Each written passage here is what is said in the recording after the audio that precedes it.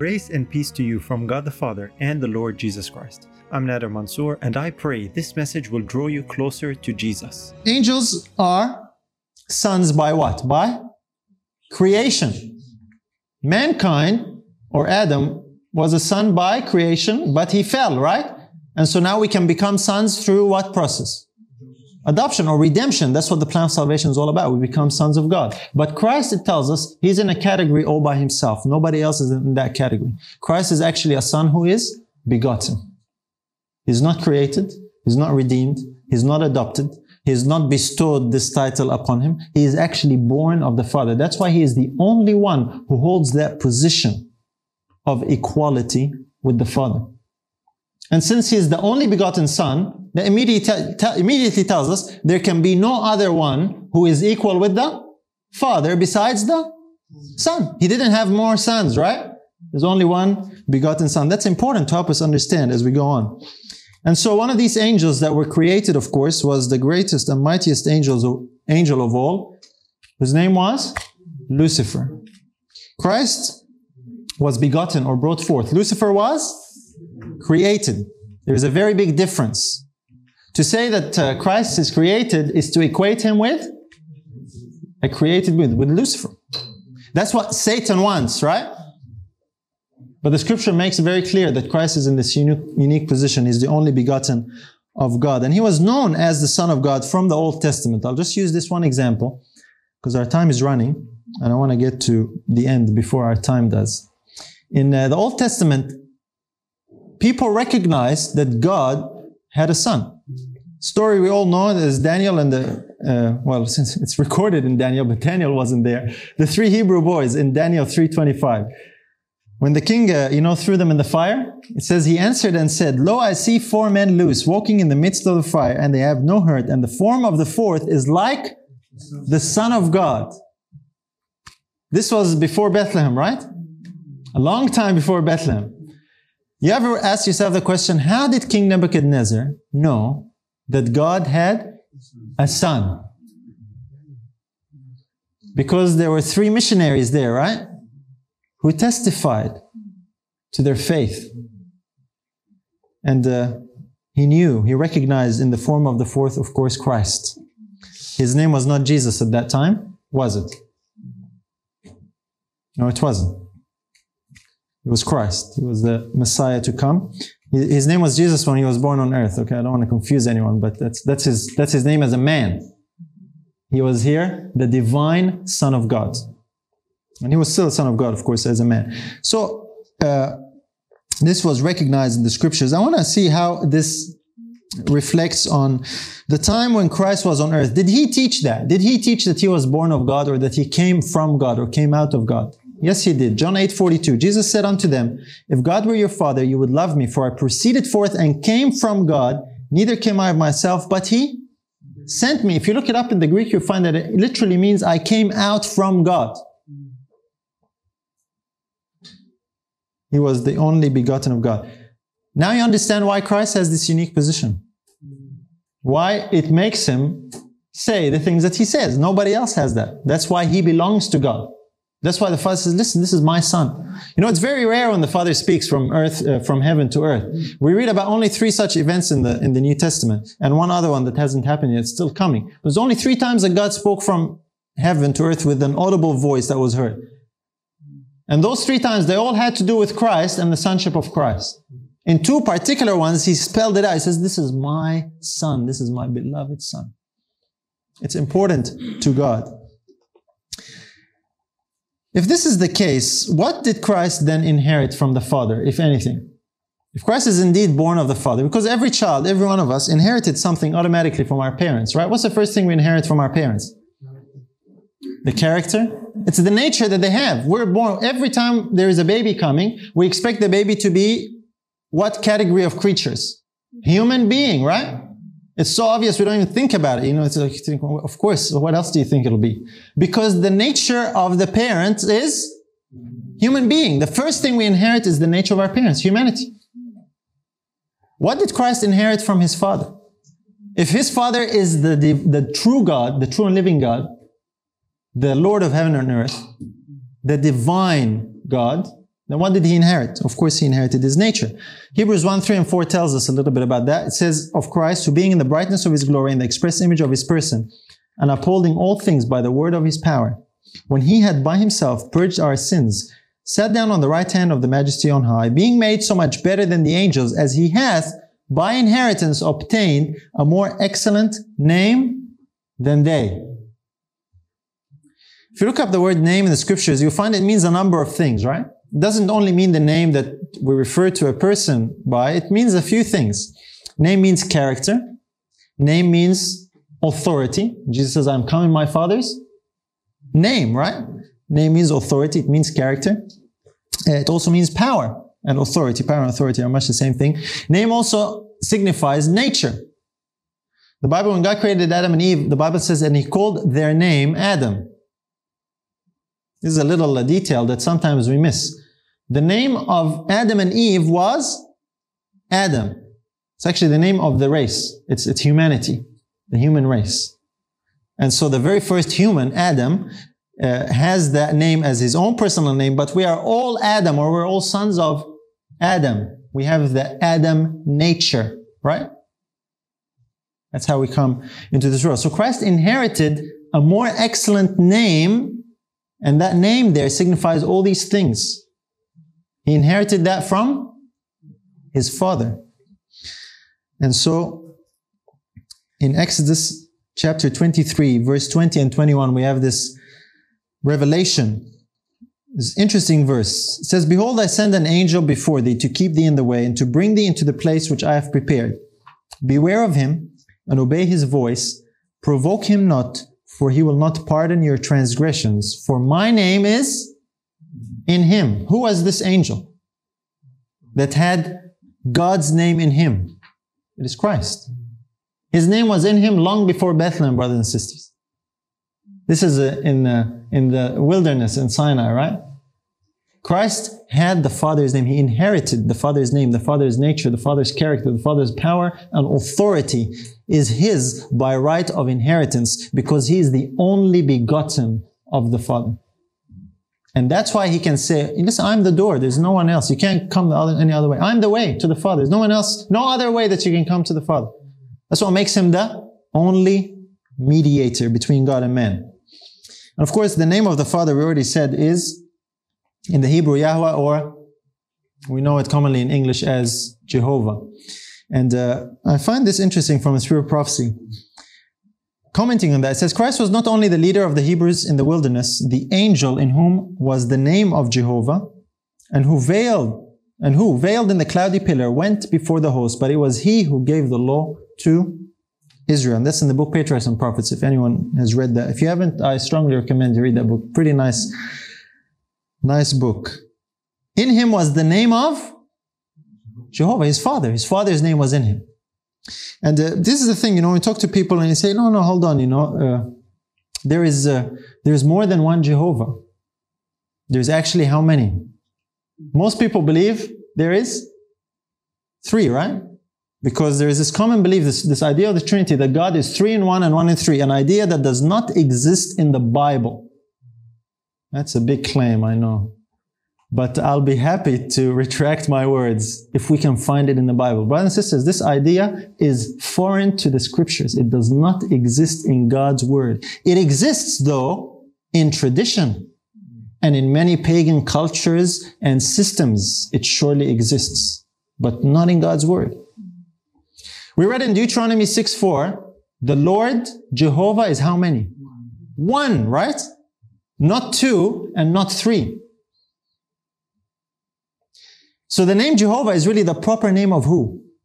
The Father. And just as when we are born, we inherit our family name from our parents, Christ also is called by the name of his Father because he's the only begotten Son, and no one else is called by that name.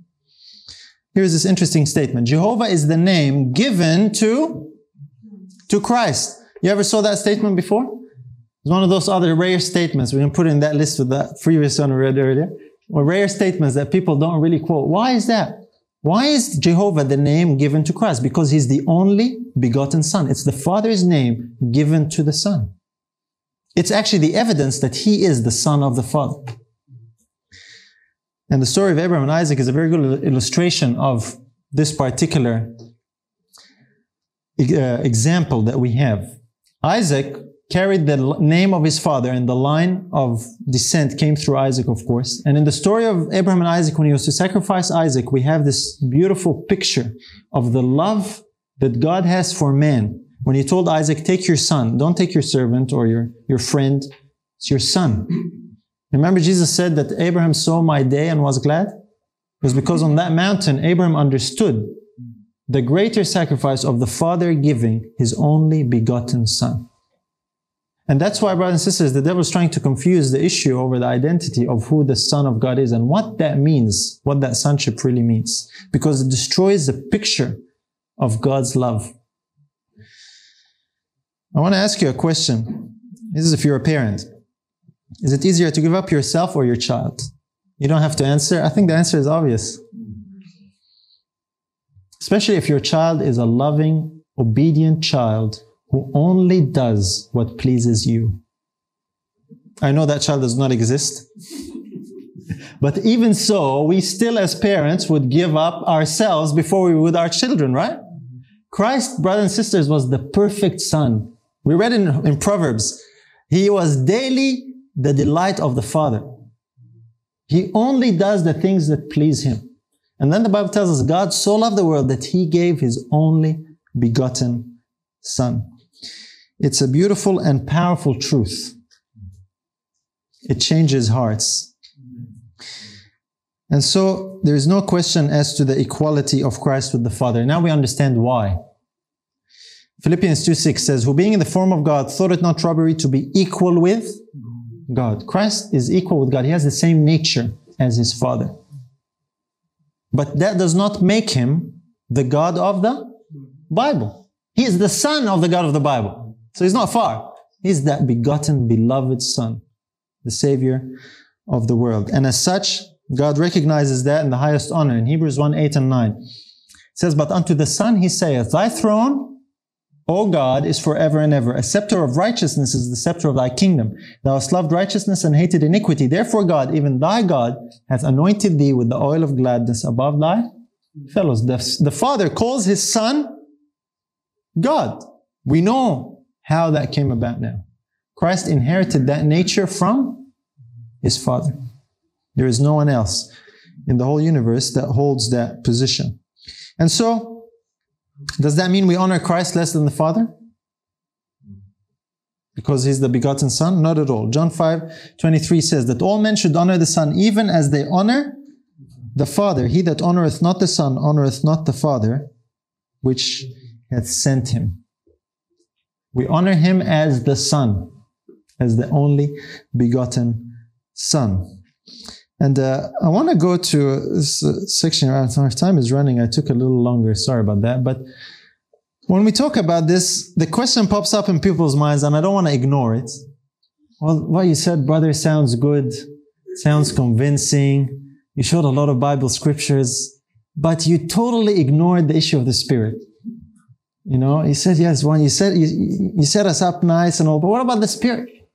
How does that fit into the picture? Because the common belief is, Father, Son, and Spirit, one God in Trinity. This is what we all believe. You're telling us all this stuff. What about the Holy Spirit? So I want to spend a little bit of time just looking at the Holy Spirit in the Scriptures to help us understand what the Scripture reveals about that. Because, we made some claims that the Father is the only true God and there's no one else but Him. He's the God of the Bible.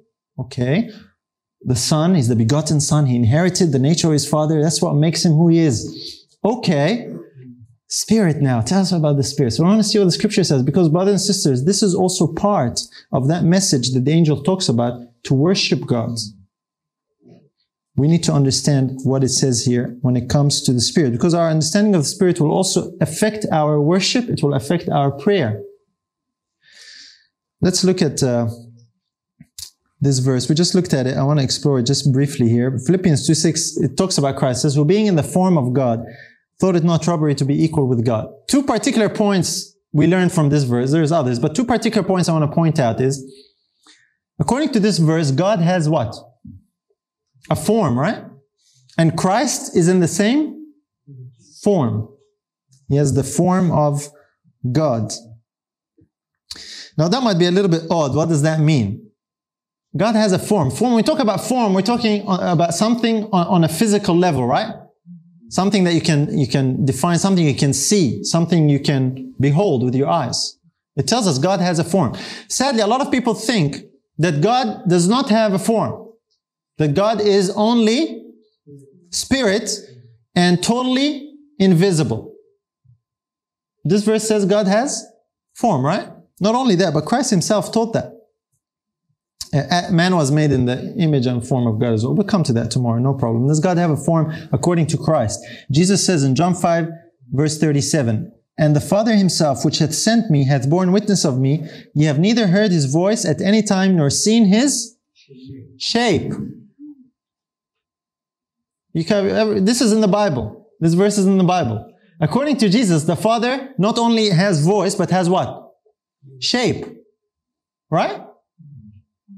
And I'm not sure if this is something that's new to you or not, so I don't want to go too fast, but a lot of people, brothers and sisters, don't believe that.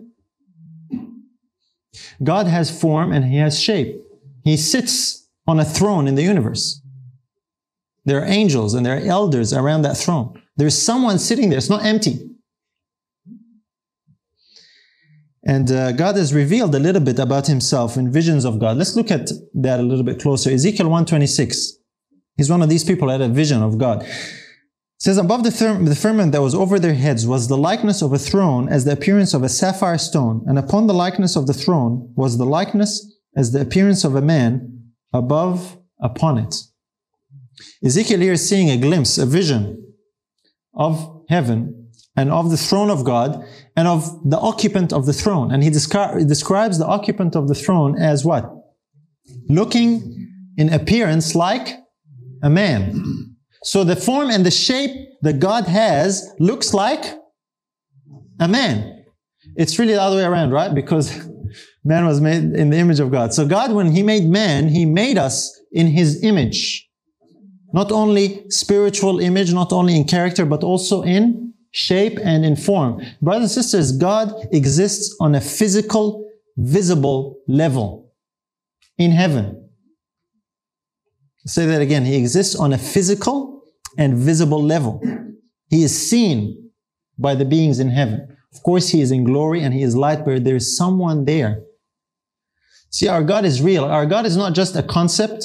He is not just an idea. He is not just a spirit.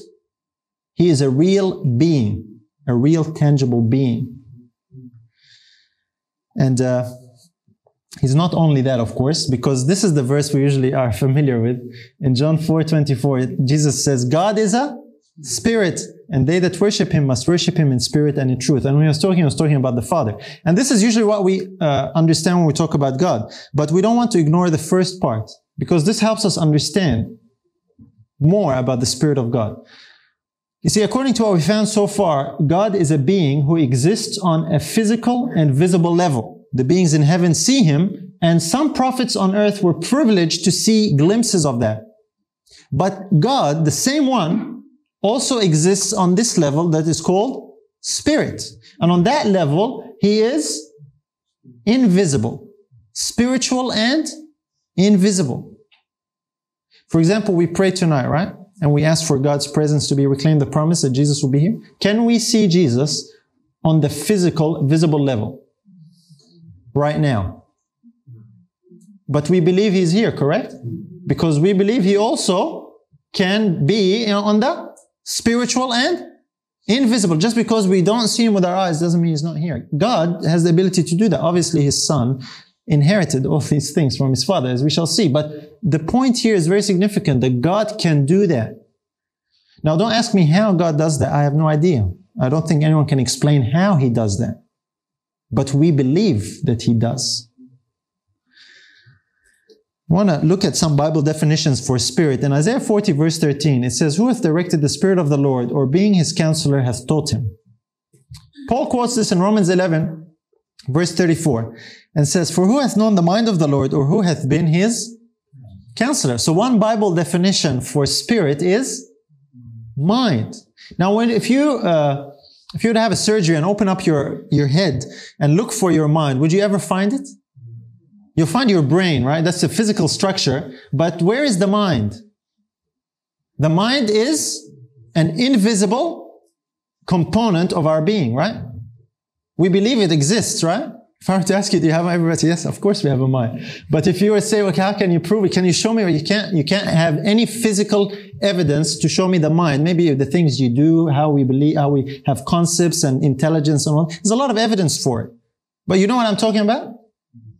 Just like God has a physical and visible component where He exists and is spiritual, God made us in His image. We have a brain, this physical structure, and it is the mind. And so when we talk about the Spirit of the Lord, it refers to the mind of the Lord.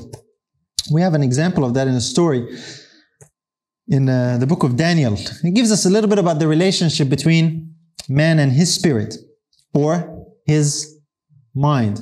In Daniel 2:1, it says, in the second year of the reign of Nebuchadnezzar dreamed dreams wherewith his spirit was troubled, and his sleep brake from him. According to this verse, who was troubled? Nebuchadnezzar or someone else? Nebuchadnezzar. Where was he troubled? In his mind. So he wasn't necessarily physically shaking, but something on the inside, his mind was troubled, puzzled, perturbed, disturbed, whatever you want to call it. Something on the inside bothered him. So the relationship between man and his spirit is, the spirit of man is this component of our being, the invisible component of our being, which we also call mind.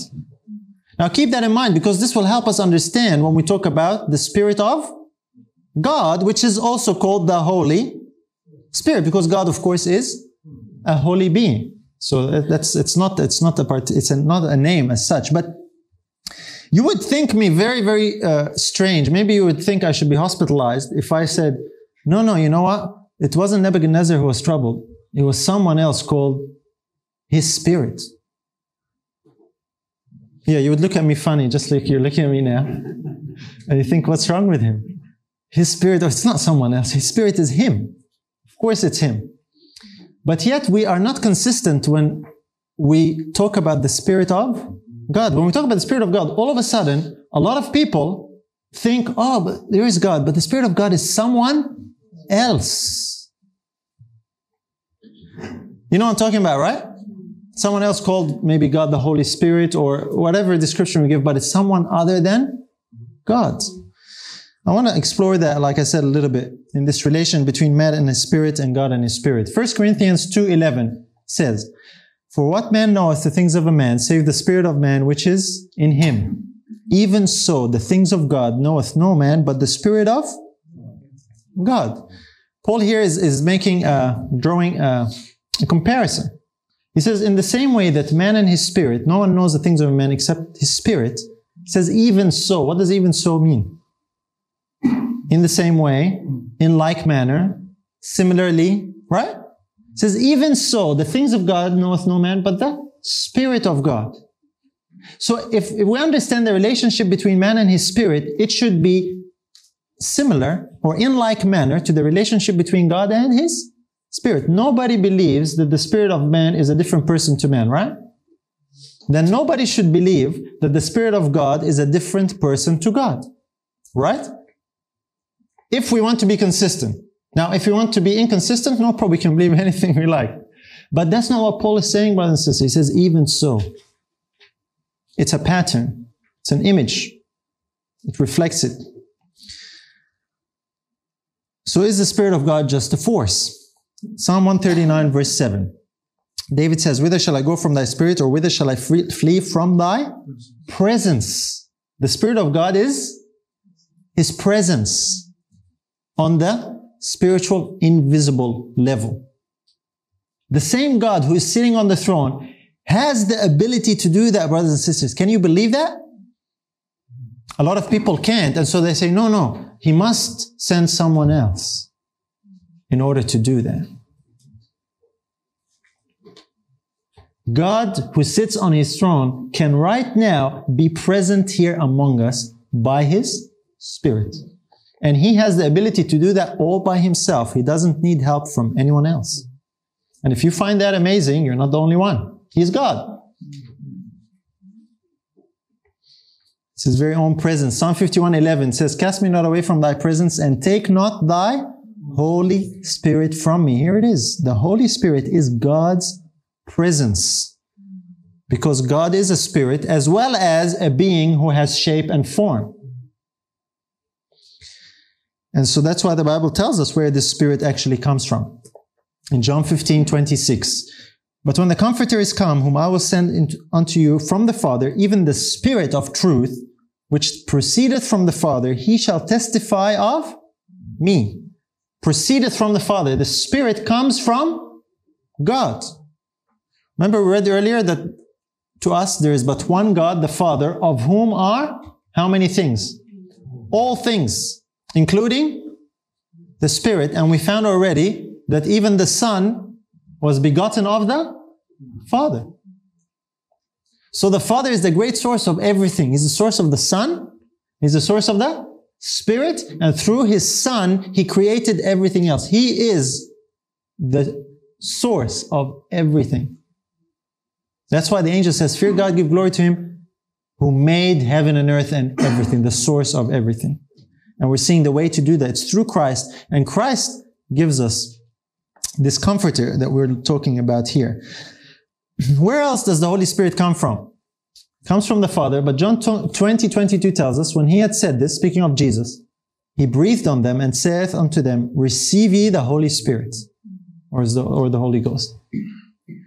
He breathed on them and said, "Receive the Holy Spirit." Where did the Spirit come from? From Christ. Because Spirit means what? Mind, presence. If you look up the meanings in the concordance, you'll find it means breath, means life. Every meaning you will find is referring to something invisible and intangible, but that is there. Interestingly enough, in Spirit Prophecy, in the book Desire of Ages, how many read that book? Desire of Ages. Okay, a few people read it. It says, Christ gives them the breath of His own Spirit, the life of His own life. Does that sound like a different person to Christ? Not at all. The life of His own life. That's what the Spirit is. You see, brothers and sisters, this is how today we can still be connected with Christ and the Father, even though we don't see them physically with our eyes. We're connected with them, not through someone else, or not connected to someone else, as we shall see. Because in Ephesians 4:4 it tells us that there is one body and one Spirit, even as ye are called in one hope of your calling. There's one Spirit, not many spirits. So, which Spirit is it?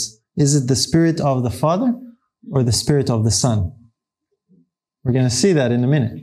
But there's only one Spirit. The reason I want to really simplify this, brothers and sisters, like I said, the common misunderstanding and belief today is this belief that God is composed of these three persons who are all co-equal, who are all co-eternal. These three persons are God the Father, God the Son, and God the Spirit. This concept is not the picture that the Bible paints of God. The Bible actually says God is only one person. It's the Father. And He had a begotten Son, who is a real person. And the Spirit of God is God's own person, not a different person to Him. Just like your spirit is not another person to you. But it is your very own person, your very own character. It's your very own identity. That's who you really are. So there is one Spirit, one body, and one Spirit. Here's a question I'll ask you based on this statement. In Signs of the Times, it says here, "But there are two spirits in the world, the Spirit of God and the Spirit of Satan." I want to ask you a question. Is the spirit of Satan a different person to Satan? I want you to think very carefully about this question before you answer. Is the spirit of Satan a different person to Satan? The answer, if you answered no, 10 points. Correct. Nobody, again, you would think it's strange if we were to think that way or suggest that. But brothers and sisters, tradition is so strong that when we say that the Spirit of God is not a different person to God, everybody thinks that's strange. How many spirits are there here according to this statement? 2. It's the spirit of God and the spirit of Satan. So if the spirit of Satan is the same person as Satan, therefore we have to conclude that the spirit of God is the same person as God, not a different person. It is the very personal presence of God Himself, not someone else. Praise the Lord. So do the Father and the Son have a different spirit? If there's only one spirit, let's see how that works. Romans 8, 9, and 10. It says, but ye are not in the flesh, but in the Spirit, if so be that the Spirit of God dwell in you. Now if any man have not the Spirit of Christ, he is none of his. And if Christ be in you, the body is dead because of sin, but the Spirit is life because of righteousness. We find here that Paul refers to this Spirit of God, and then he calls it the Spirit of Christ, right? So he's talking about how many spirits?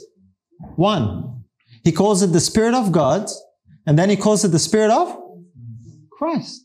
And then he says, and if Christ be in you, the body is dead, but the Spirit is life. He's talking about the same thing. These are different terms referring to the same thing. The Spirit, or the presence of God, is also the presence and Spirit of the Son.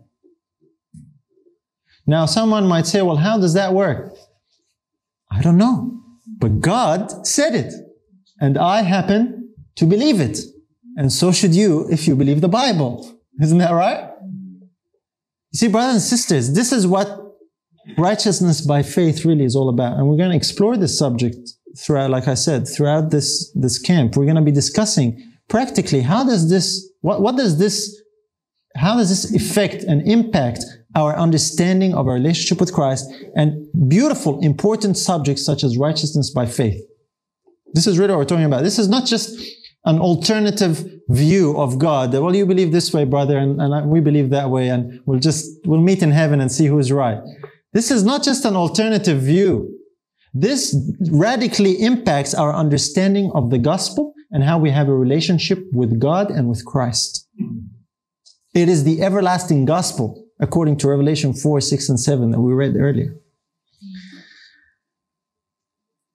John chapter 6, verse 63 gives us another definition. It says, it is the Spirit that quickeneth, the flesh profiteth nothing. The words that I speak unto you, they are spirit and they are life. The words are spirit and the words are life. So spirit equals life. That's another Bible definition for spirit. You can't see life. You can't touch life. It's an invisible, intangible reality. Correct? The Spirit is an invisible, intangible reality. It is life. And when Christ spoke these words, He was referring to His Spirit, or His very own person. I'll read you this interesting statement commenting on that. Christ is not here referring to His doctrine, quoting this particular passage, quoting John 6:63, and it says, Christ is not here referring to His doctrine, but to His person, the divinity of His character. What was Christ talking about? Words that I speak unto you, they are spirit and they are life. He was talking about His person. When Christ was talking about spirit, He's talking about a person. Make no mistake about it. Not a different person, but His own person. A lot of people, say, oh, hold on, are you trying to say the Holy Spirit is not a person? And they go to all the passages in the scriptures trying to prove that the Holy Spirit is a person. Amen. I believe the Holy Spirit is a person. It is the person of Christ, not a different person. Good luck trying to prove that the Spirit is a person different to Christ. But yet, that's what most people believe, brothers and sisters. And we will see why that is the case. I'm about to close. I know I've gone a little bit over time. Good Christians, please forgive me. But I have a little bit more. We're almost there. Is that all right? Can we hold on to our seats for a little bit longer? And then I can let you go to bed. We're almost done. So when we receive the Holy Spirit, who do we receive? John 14:23. Here's what the Bible says. Jesus answered, said unto him, if a man love me, he will keep my words, and my Father will love him, and we will come unto him and make our abode with him. So who do we receive? The Father and the Son. The Father does not have to physically get off His throne and come down to earth to be with you and me. He can do that if He wants to, but He can also come by His Spirit. And when we have His Spirit, it's the same being who is sitting on the throne. And it's also His Son, who we believe is on the right hand of the throne. And that's all that occupy the throne. Isn't that right? There's no one else on the throne. What did Christ promise to send us before He left? Here is one verse a lot of people use to try and prove. It's probably the only verse that really seems to suggest that the Spirit might be another person. John 14, 16 and 26. It says, and I will pray the Father, and He shall give you another Comforter, that He may abide with you forever. Then it goes on and says, but the Comforter, which is the Holy Spirit, or the Holy Ghost, whom the Father will send in my name, He shall teach you all things, and bring all things to your remembrance, whatsoever I have said unto you. And usually people say, well, there you go, brother. Jesus said here that the Comforter is another Comforter. Not only that, but He also called Him He. He is another Comforter. He is another person. It's true that Jesus said that, but He didn't mean that conclusion. Jesus Himself explains Himself, and we will see that in a minute. But there was a transition that was happening. We need to understand, brothers and sisters. Christ was leaving His disciples from being with them in the flesh. He was going to leave them, and He was going to send this Spirit. Tomorrow I'm going to go into detail to examine that so we can understand it properly. But He wasn't going to continue to be with them in the flesh. He was going to be with them in another form called the Comforter or the Holy Spirit. But it was He Himself, not someone else. He explains that, as we shall see. But I just want to look at a couple of verses that, before I come back to the next verse, verse 18 in John 14. In Galatians 4:6, we're told the following, and because ye are sons, God hath sent forth the Spirit of His Son into your hearts, crying, Abba, Father. Is the Spirit of the Son a different person to the Son? Clearly not, because we saw the case with Nebuchadnezzar and all these other verses that we read. The Spirit of the Son is the Son. Not in a physical, visible form, right? It's on the spiritual and invisible level. So when someone will say, well, hold on a minute. Are you trying to suggest that the Lord Jesus is really the Spirit? Yes, of course. I'm not trying to suggest that. The Scripture spells that out for us. 2 Corinthians 3:17 says, now the Lord is that Spirit. And where the Spirit of the Lord is, there is liberty. Only the Son can make you free. And if the Son make you free, you shall be free indeed. Nobody else can make you free. You realize that? That's why it says the Lord is that Spirit. You see, brothers and sisters, when Jesus left this earth, He didn't abandon His disciples and send them someone else that they never met before. He was to continue to be with them. He continued to be with them in a different form to being with them physically. Notice what He says. We'll go back to John 14 as to who this Comforter is. John 14:18. Just a couple of verses after He said, I will send you another Comforter. Notice what He says. I will not leave you comfortless. I will come to you. Why is this verse ignored when people quote John 14:16? This is how He explains it. This other Comforter that's coming, He says, listen, don't worry. I'm not going to leave you comfortless. I will come to you. But how does He come back? In the same form? No, in another form. But it is the same person. Not a different person. Here's another statement from Ellen White. The Savior is our Comforter. This I have proved Him to be. The Savior, of course, is none other than Christ. And so we're going to ask a question. We'll close with these couple of slides. We're almost there. Why are we weak today as a people, as a church, as believers? What is it that the devil has succeeded in doing that has weakened God's people? The answer is in this quote. And you can already guess, I guess, but let's read it together. The reason why the churches are weak and sickly and ready to die is that the enemy has brought in influences of a discouraging nature to bear upon trembling souls. He has sought to shut Jesus from their view as the Comforter, as one who reproves, who warns, who admonishes them, saying, this is the way, walk ye in it. So to teach that Jesus is not the Comforter, or that the Comforter is someone other than Christ, is a teaching inspired by who? according to this statement, is a teaching inspired by Satan. I know this is a hard saying, but I did not say it. Brothers and sisters, this helps us understand that the devil has been successful in separating the Spirit of God from God and creating this other person that does not exist on the physical, visible plane. It's a person that is shrouded in mystery called God, the Holy Spirit. It's not the Father, it's not the Son, it's another person. This person does not exist in the Bible. There is no God, the Holy Spirit in the Bible. The Spirit is really the presence of the Father and the Son. And as a result of that, people believe that the Comforter or the Spirit is not Jesus, but it is this other person.